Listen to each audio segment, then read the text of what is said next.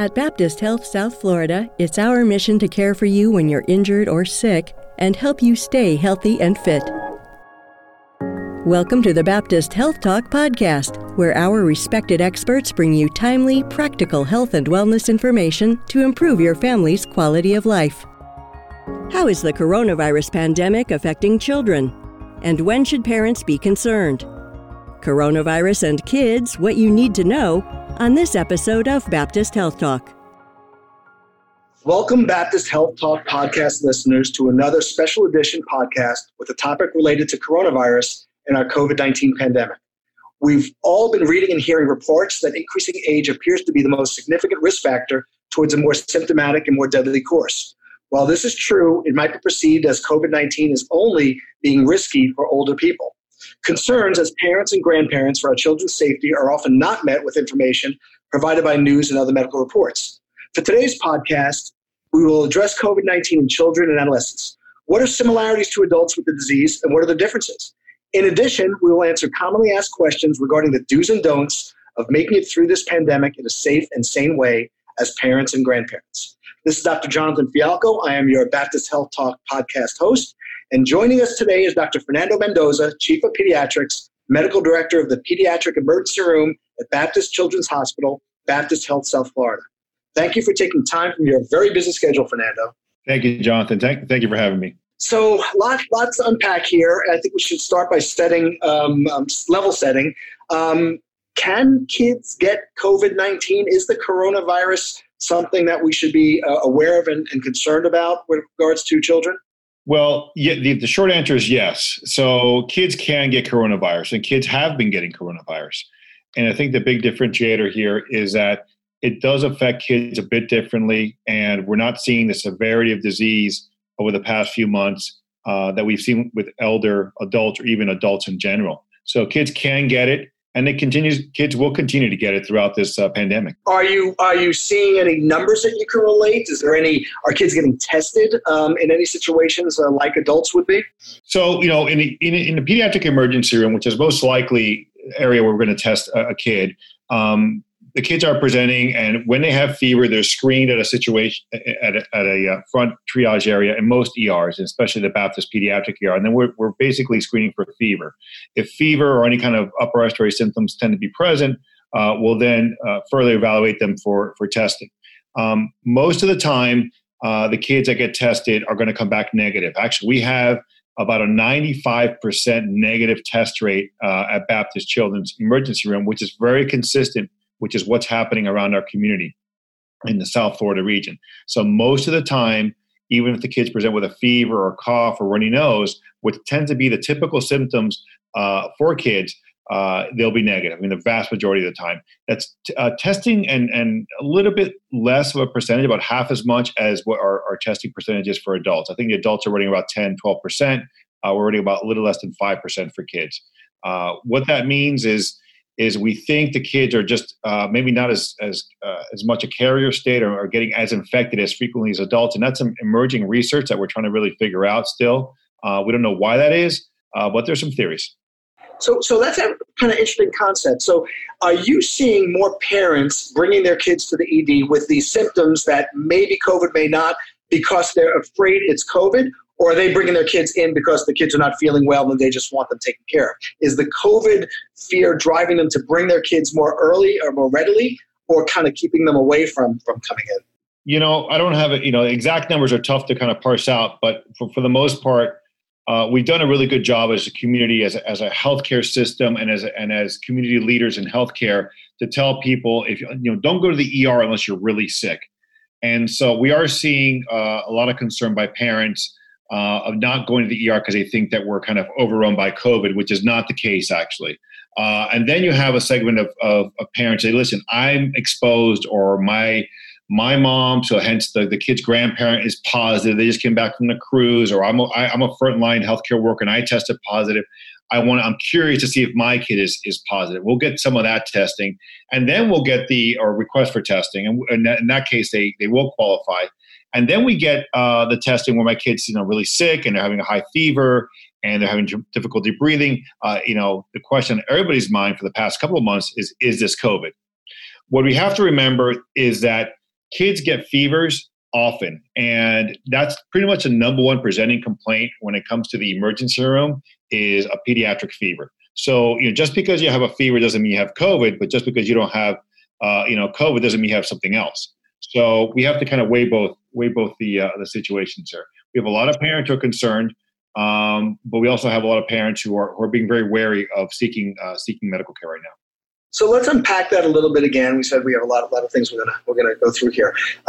What would be the usual symptoms based on your experience and what's being written for a child with COVID? What would be the things that parents would have to look out for?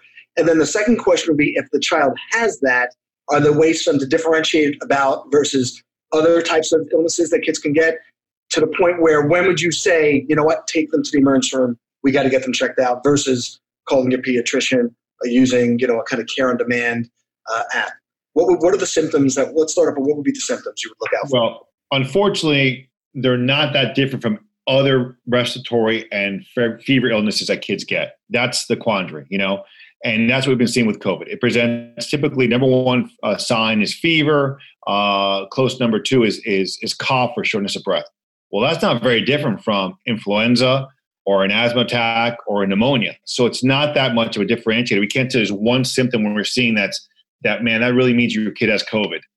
So, that kind of confuses it. So you have parents who's like, well, is this COVID or not? And it's really this very much the same presenting symptoms as most of the other illnesses that affect kids around this time of year.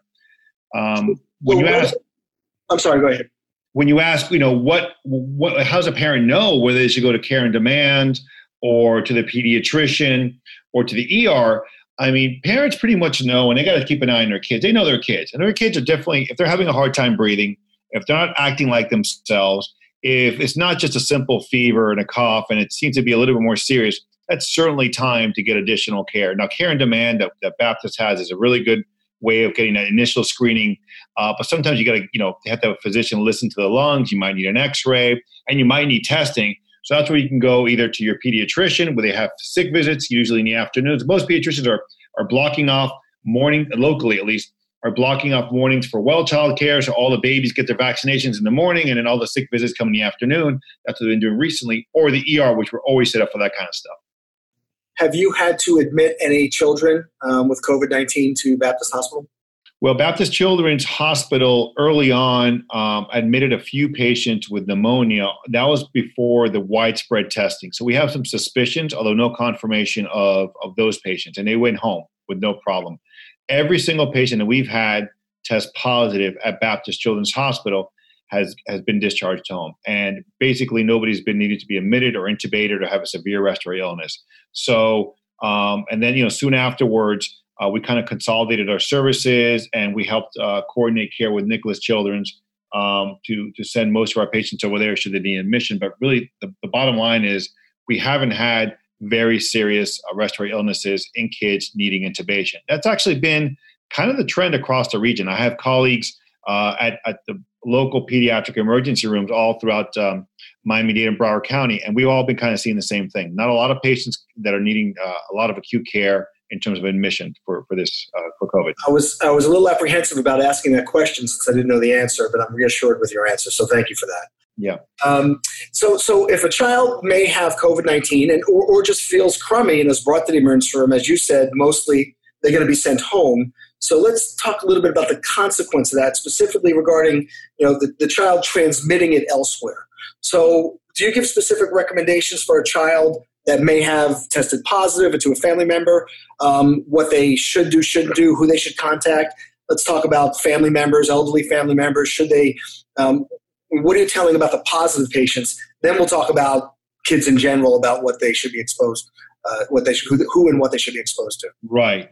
Yeah. So certainly, we don't know about the positives usually for about 24 to 48 hours, sometimes 3 days. So we certainly will tell the patients that we suspect a fever and we suspect that they may be COVID based on their history, or even if they're infectious, we definitely tell them to quarantine and to wait for test results. When they come back positive, that's definitely an indication for them to stay away from those really vulnerable populations, including the grandparents or the parents who have comorbidities, who are elderly, who have the underlying conditions like diabetes or congestive heart failure, heart disease, or severe, moderate to severe asthma. So, and that may be hard in a family. You may have a family unit that's together, has been quarantining or staying together, and you can't physically stay away. So, obviously, engaging in really good hand hygiene and physically separating in rooms or parts of the house is the most we really can recommend. Now, we have, there's been some studies coming out of China, which is where a lot of our research is coming from right now until we get more studies in the U.S., that kids tend not to be a big index for transmission in families. Tends to come out from outside, from the older population. So, and we don't know if that's because, kids getting infected don't transmit it as easily or not getting as infected as adults, which seems to be the case a little bit. But certainly general quarantine rules, especially if someone does not live in a household, limiting exposures is certainly recommended. Makes sense. Now let's switch gears a little bit and talk about the general family unit, kids not necessarily related to being sick, but avoiding getting sick. Let's start talking about specific recommendations for play. What are kind of things parents should feel comfortable letting their kids do and we would want to still avoid in our current stage of stay-at-home and social distancing? Can kids play with other kids down the block? What kind of recommendations would you give? Well, we're starting to find out this issue of transmissibility. I mean, are kids vectors? And we talk about vector. Vector is, someone that can get a disease and then carry it and transmit it to somebody else. So we're still trying to figure out what the level of transmissibility is in kids. And it doesn't seem to be as high as adults. And we think because kids, their attack rate, what they call the attack rate, which is kids getting infected, isn't as high as adults because maybe they have other viruses that are competing for that space in the respiratory tract, whether it's a parainfluenza or an RSV or these other viruses that circulate anyways naturally in the community. Maybe they have some partial immunity to existing coronaviruses, which are not the COVID-19, which are typical. About 4 main coronaviruses circulate in a population of kids yearly. So maybe there's some kind of partial immunity that's preventing kids from really being super infectious. But we think it's probably less than adults. So I've seen in my neighborhood and across the city, you'll see parents staying far apart across the street, kind of socializing, kids sometimes in the street riding their bikes or playing ball with each other. How dangerous is that? We simply don't know. I mean, I think that you can assume that kids are not going to be as astute or aware of social distancing and practices of hygiene as adults are. So let's talk about schools. I mean, we initially suspended schools. Right now, Miami-Dade County schools and Broward County schools and above in the Tri-County area, they're out of school and they're not going to resume the school for this semester because we just don't know the level of transmissibility in kids. So, I mean, kids could be this basically this barrier against transmissibility. We may go back to school in the fall because we know that the transmission rate is not as high. We simply don't know. What I would recommend is certainly if your kids interact with your children, interact with other kids in the neighborhood. Number one, if they're symptomatic, definitely stay away. Number two, if there's any distanced interaction, that's important from a psychological perspective also for kids. I mean, kids being isolated in their household can have a detrimental effect. So if you're thinking, I need to get my kids some social interaction, a way to do it is do a sport or an activity maybe that you don't touch or get near somebody. I mean, having parallel play, which we have in kids, of course, riding bicycles, something where they could, do something that they're not exchanging or touching the same thing. Those are kind of the things you can engage with. Even having kids who are doing art projects or crafts, but really staying at a distance so they're comparing each other's progress, having lemonade stands across the street, but not crossing the street. That's all fun ways for kids to interact without actually getting next to each other. Those are great ideas. Should kids wear masks if they go out of the house? The recommendation, yes, they do. They should. That recommendation applies to kids over the age of 2. Under the age of 2, we don't. Number one, it'd be pretty hard to get a toddler to keep a mask on. Yeah. But number 2, there's some concern about choking and the ability to breathe. So under 2 is not recommended by the American Academy of Pediatrics or the CDC, but over 2, yes. Remember, masks are there so that we don't transmit to somebody else who may be near us. So that's where you can't have appropriate social distancing. Masks are definitely in order for kids also. So that actually can segue into a different concept, which is the psychological impact of COVID on kids. You alluded to it in terms of activities. So it's got to be scary for kids to be told they have to wear masks or you can't see your friends like you used to. Are you seeing or hearing of any kind of psychological impact? And maybe we could split it up to maybe elementary school children and adolescents because they're kind of different categories. What are you seeing or hearing, and what would be our concerns? Maybe, again, what should parents look out for to determine if kids are starting to struggle a little bit with the psychological consequences regarding the fear and uncertainty? Right. Well, that's a great question. And kids, especially, let's talk about the younger kids. So younger kids, toddlers, are probably less aware that, they're probably really just excited to be around mom and dad the whole time, if they're staying at home. But school-age children who really have first, second grade children, they really understand what's going on. They understand this corona thing that's going on. They're aware. They see there's some kind of danger somewhere. And for the most part, most of those kids are in distance learning right now, also in online learning. So kids really thrive on routines. And I think as parents, that having a kid go to bed at the same time every night, having them, have their breakfast, their routines, their exercise, that's really important for kids. So try to maintain as much of a routine as you can. That really gives a kid kind of that surrounding security that, mom and dad and the family are really kind of looking out for me. And I know what to expect. Talking about it with kids at their level, there's some really good resources out there. The American Academy of Pediatrics definitely has some of that, and you can Google that and go onto their website. But talking to age appropriate about what coronavirus is and how to stay safe and why we need to do this is really important. So I wouldn't avoid it in kids who have that intellectual capacity, which is going to be at the school age kids. And then exercise for sure is going to be very important. I mean, we're very fortunate in South Florida. They have good weather. It's a little warm out now, but not too warm. So, end of the day, after school exercise, engaging as a family or even individually, that's really important for the kids. Now, as you get older, the teens, kind of preteens and teens, they depend so much on their social interactions to thrive and evolve as, and they really feed off that.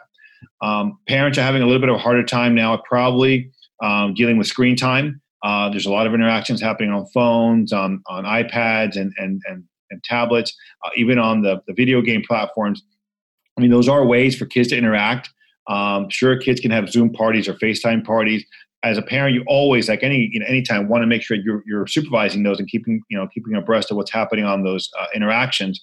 But that may not be a bad time to kind of allow your kids to have those interactions, those distance interactions in an appropriate manner on, through technology. Limited, of course, but you don't want too much screen time. But that's, kind of a case-by-case basis. So you mentioned about speaking to the kids on their level.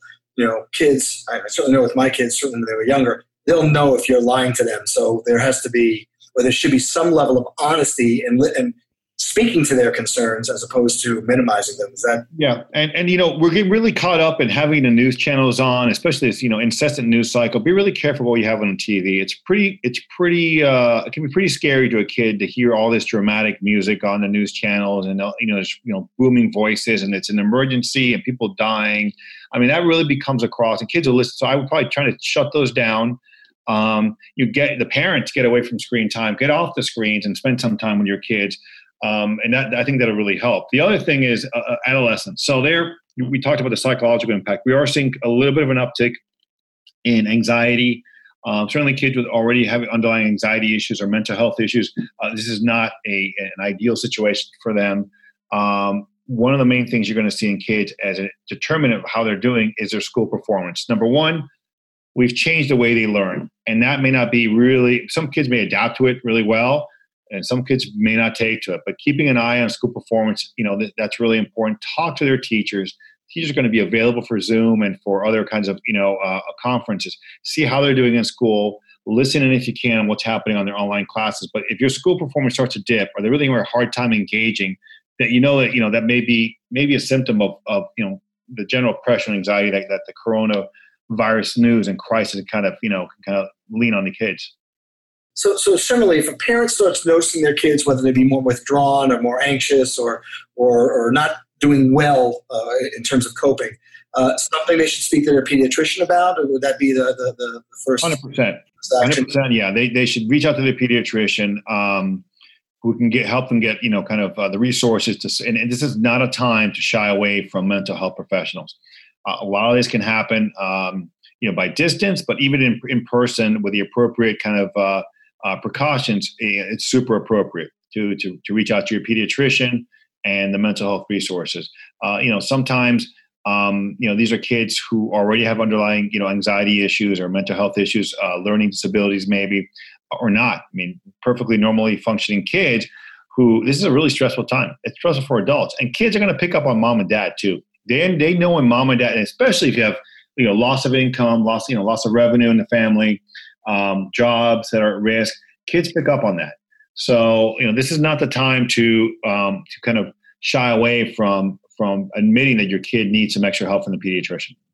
And similarly for the parents, their coping mechanisms, the exercise, don't have the news cycle going 24/7 at home. I think those things are valid as well, which we've talked Absolutely. about.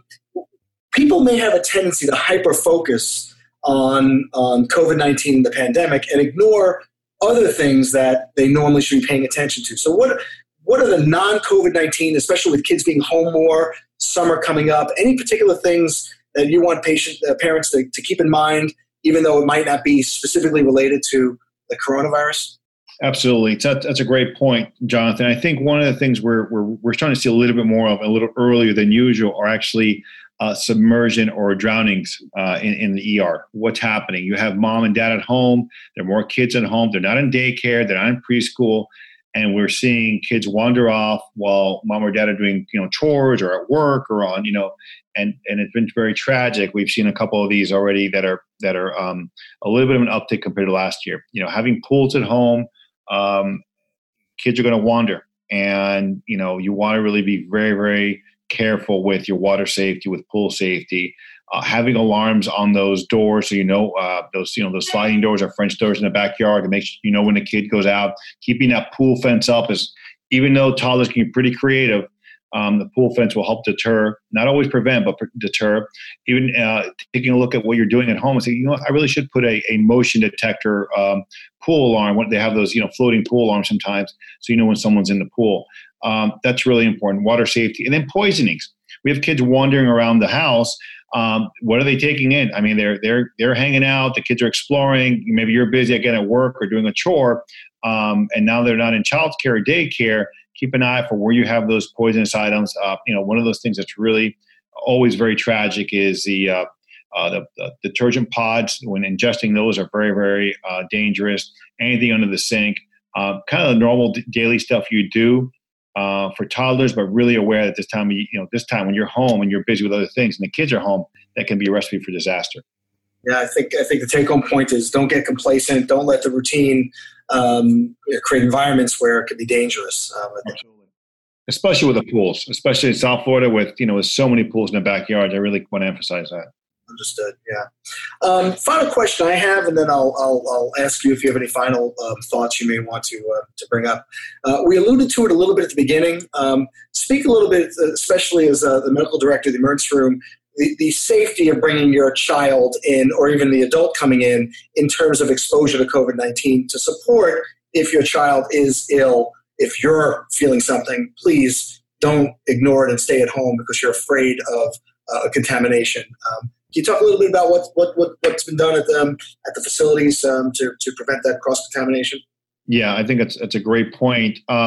First and foremost, our priority is to keep our patients safe. Patient safety has always been number one. So, I do want to emphasize that if your child does have a true emergency, whether it's an asthma attack, a belly pain, it could be appendicitis, any kind of injury, things that need to be seen by a doctor. I want parents to realize, do not be afraid that you're going to be walking into a hospital is going to be, COVID on the walls and in the air and everywhere. It's not like that. I mean, actually, we do have areas where we partition or we put patients that we think are COVID suspected.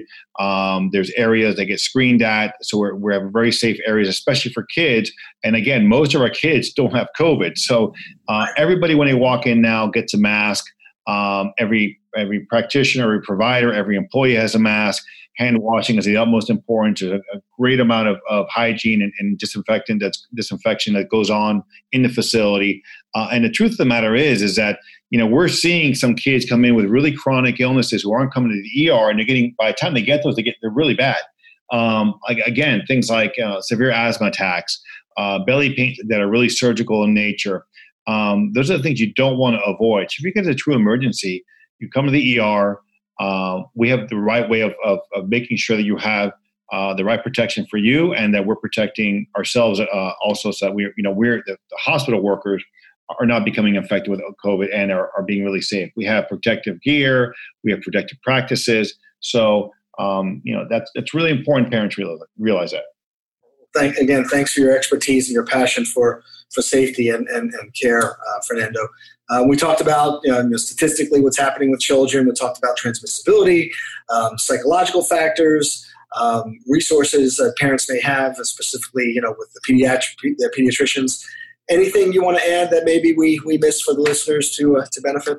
Well, what we're seeing here in locally in South Florida is not. It's not unusual for what's happening across the country. I mean, pediatric ER visits and pediatrician visits have plummeted. We're a little concerned, to say we, the pediatric ER and the pediatric community in general. We're worried that parents aren't getting their routine vaccines with their pediatricians, and that could, down the line, 6-8 months, a year from now, could really result in a bump in vaccine preventable diseases. If I had one thing to tell parents is make sure that, especially your young kids, keep them on that vaccination schedule. The last thing you want, should your kid get COVID, which obviously is very, very unlikely it's going to happen anyways, is to have influenza along with that, or pertussis, or measles, or something else that's catastrophic. So those vaccine preventable diseases are really important to stay up with those vaccines with your pediatrician. And I think that ultimately, we all have to assess our own risk in terms of, what we want to expose ourselves to in the community. As now, the timeliness of this podcast will reveal that we're probably in the beginning stages of a recovery phase throughout the county and throughout the hospital system. But just, being aware, being safe, not letting your guard down, but at the same time, doing those things that keep your kids healthy, keep them active, keep them engaged, and take the opportunity that, instead of us being on the screen, looking at the latest reports in the news, put that phone down, put that tablet down, maybe shut the computer down a little bit early in the day and spend some time with your kids. It's not a bad time to do that. It's actually an opportunity to do that. I agree with you. I keep giving the messages, let's be optimistic, but let's not get complacent. And I think that will serve us well. Again, I thank you so much for your expertise, your time, your passion comes through in the conversation. To our listeners, please, any thoughts, any ideas, any topics for future consideration, please feel free to email at baptisthealthtalk@baptisthealth.net, and stay safe and stay home. Find additional valuable health and wellness information on our resource blog at baptisthealth.net/news. And be sure to interact with us on our social media channels for live and upcoming events. This podcast is brought to you by Baptist Health South Florida, healthcare that cares.